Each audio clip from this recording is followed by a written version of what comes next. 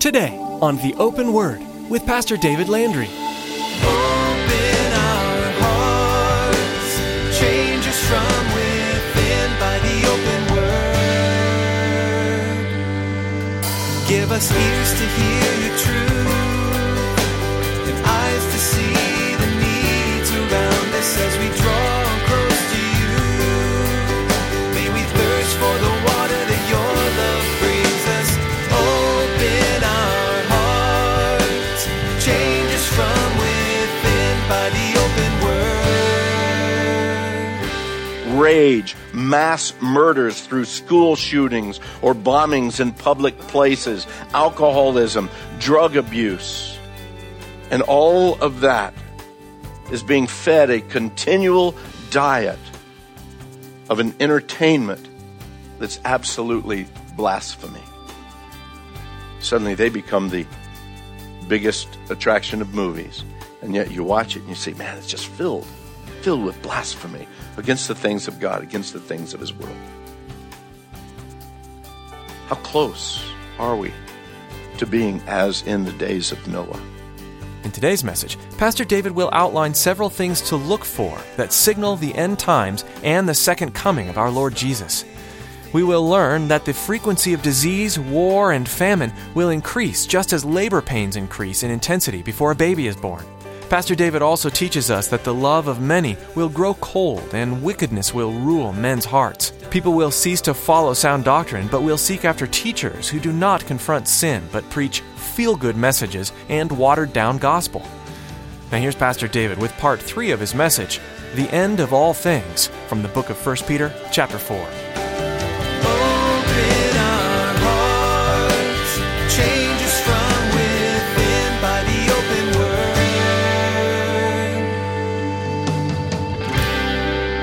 The second costliest hurricane on record to ever happen to the United States, Hurricane Sandy, as it hit our northeast coast.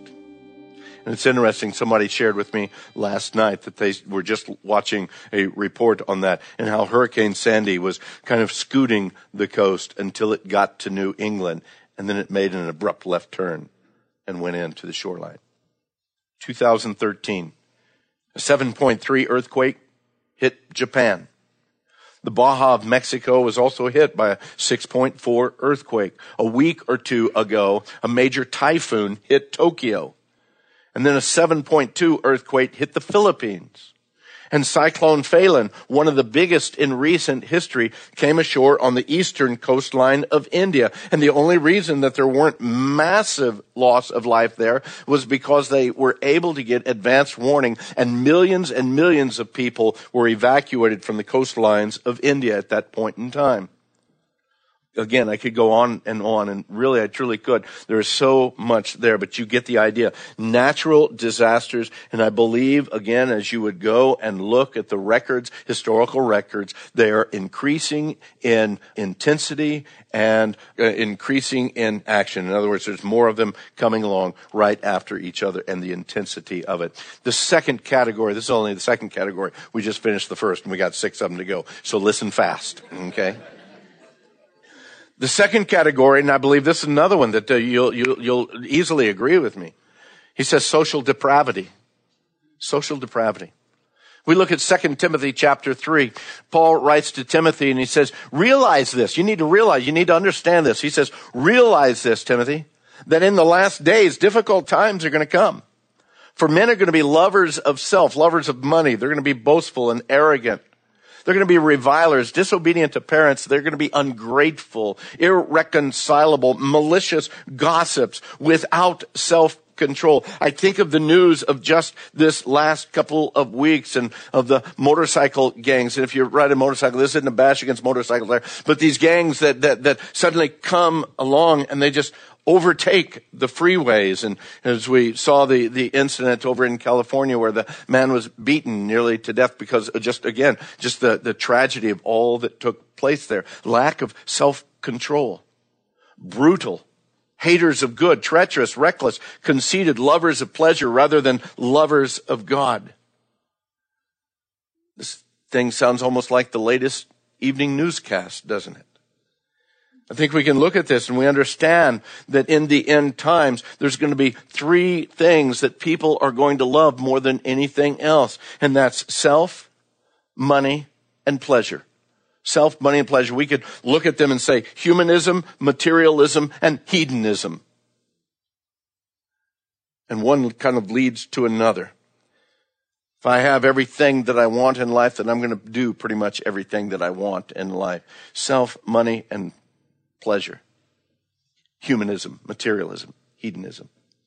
We can see, again, with those things, when the world chooses those things, we see the natural consequences of those type of life choices. We see it in our society right now, today, when in our society we are overwhelmed with the sins of abortion, domestic violence, child molestation, adultery, pornography, homosexuality, rage, mass murders through school shootings or bombings in public places, alcoholism, drug abuse.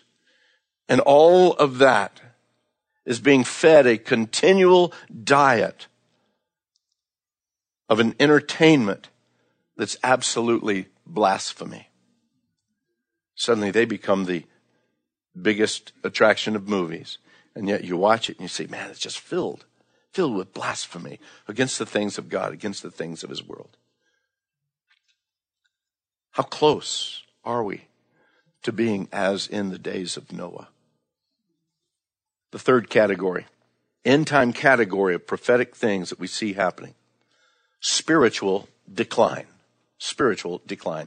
Again in 2 Timothy, this time chapter 4. Paul writing, he says, the time will come when they, speaking of professing Christians, the time will come when they will not endure sound doctrine, but wanting to have their ears tickled, they will accumulate for themselves teachers in accordance to their own desires, and they will turn away their ears from the truth, and they will turn aside to myths. Jesus also warned about false Christs, false prophets, false teachers that come in and they bring false doctrines and they lead many astray. We see an ever-growing trend even within the church today, just simply to have the ears tickled.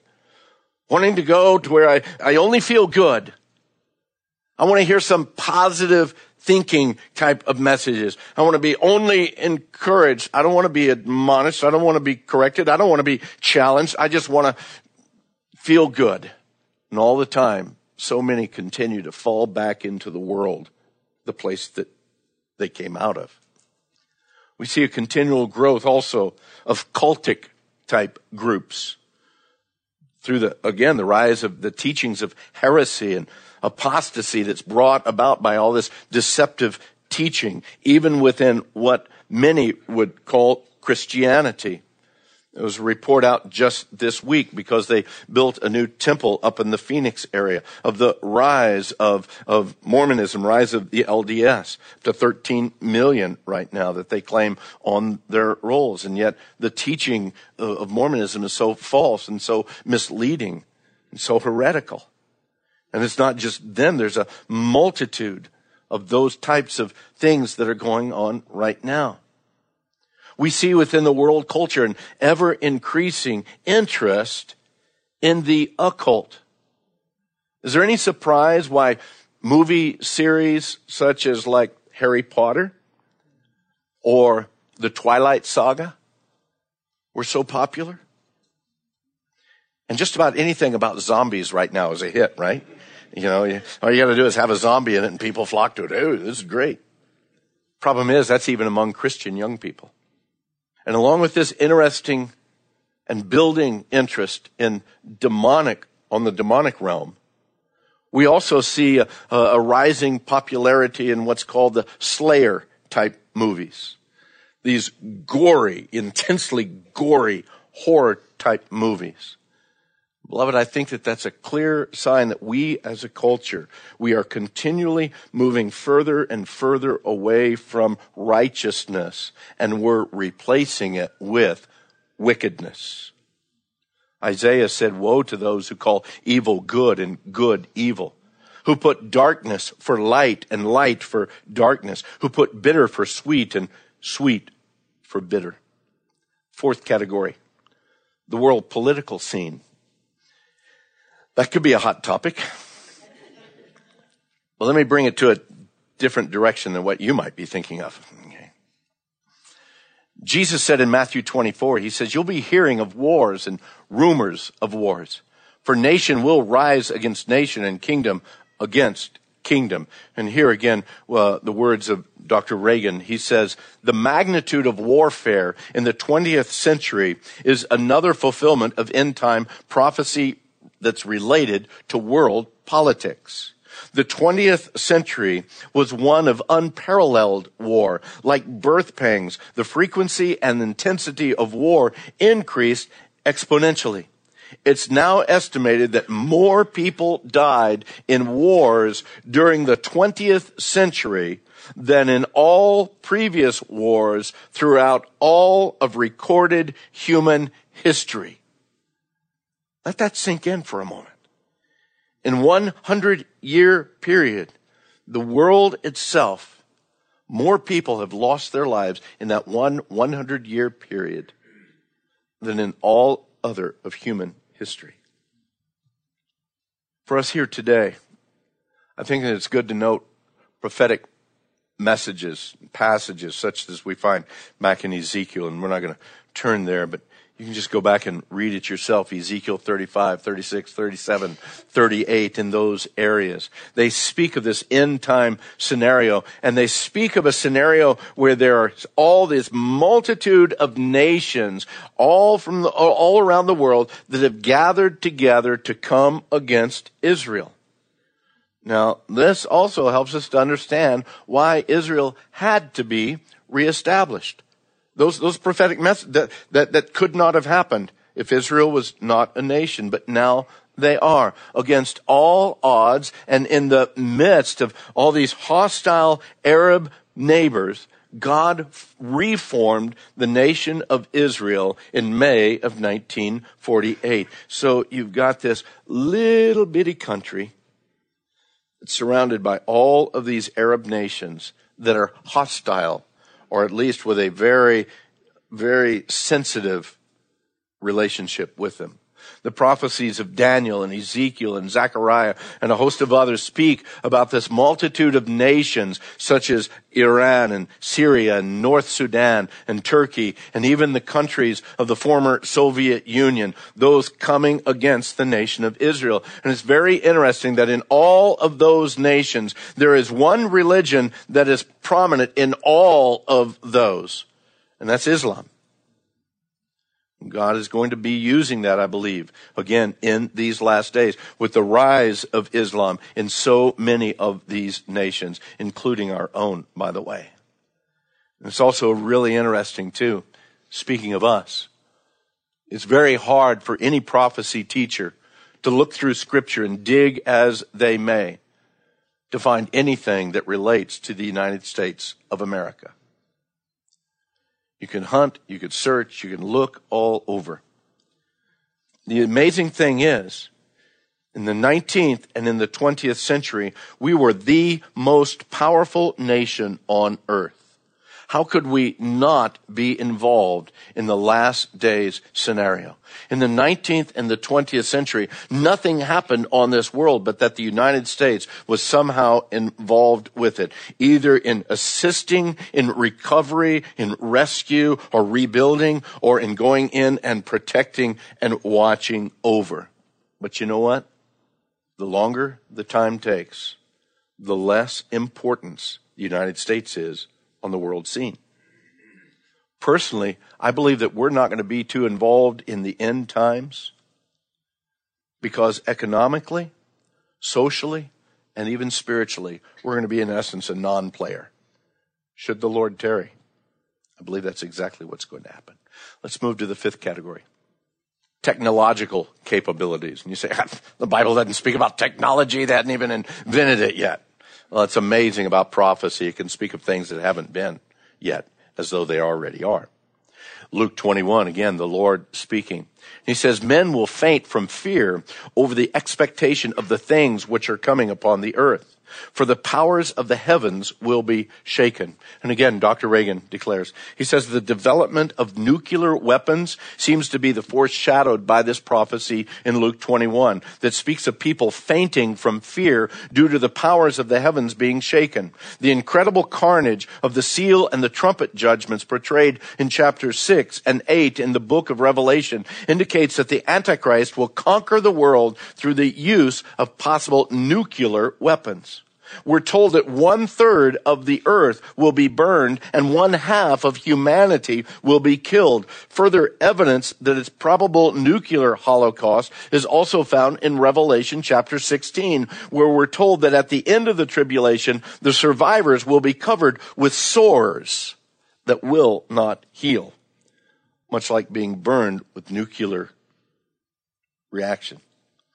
I want to add to Reagan's concept of nuclear weaponry with the passages that we actually find in Ezekiel chapter 39, verses 11 through 16. Here we see where men are hired and equipped, specially equipped to go and bury the bodies of the armies of Gog and all those that would follow him, the ones that came against Israel. They would have to hire people, get them specially prepared to go out and bury those bodies. It'll take them 7 months to bury the bodies and to cleanse the land, according to Ezekiel 39.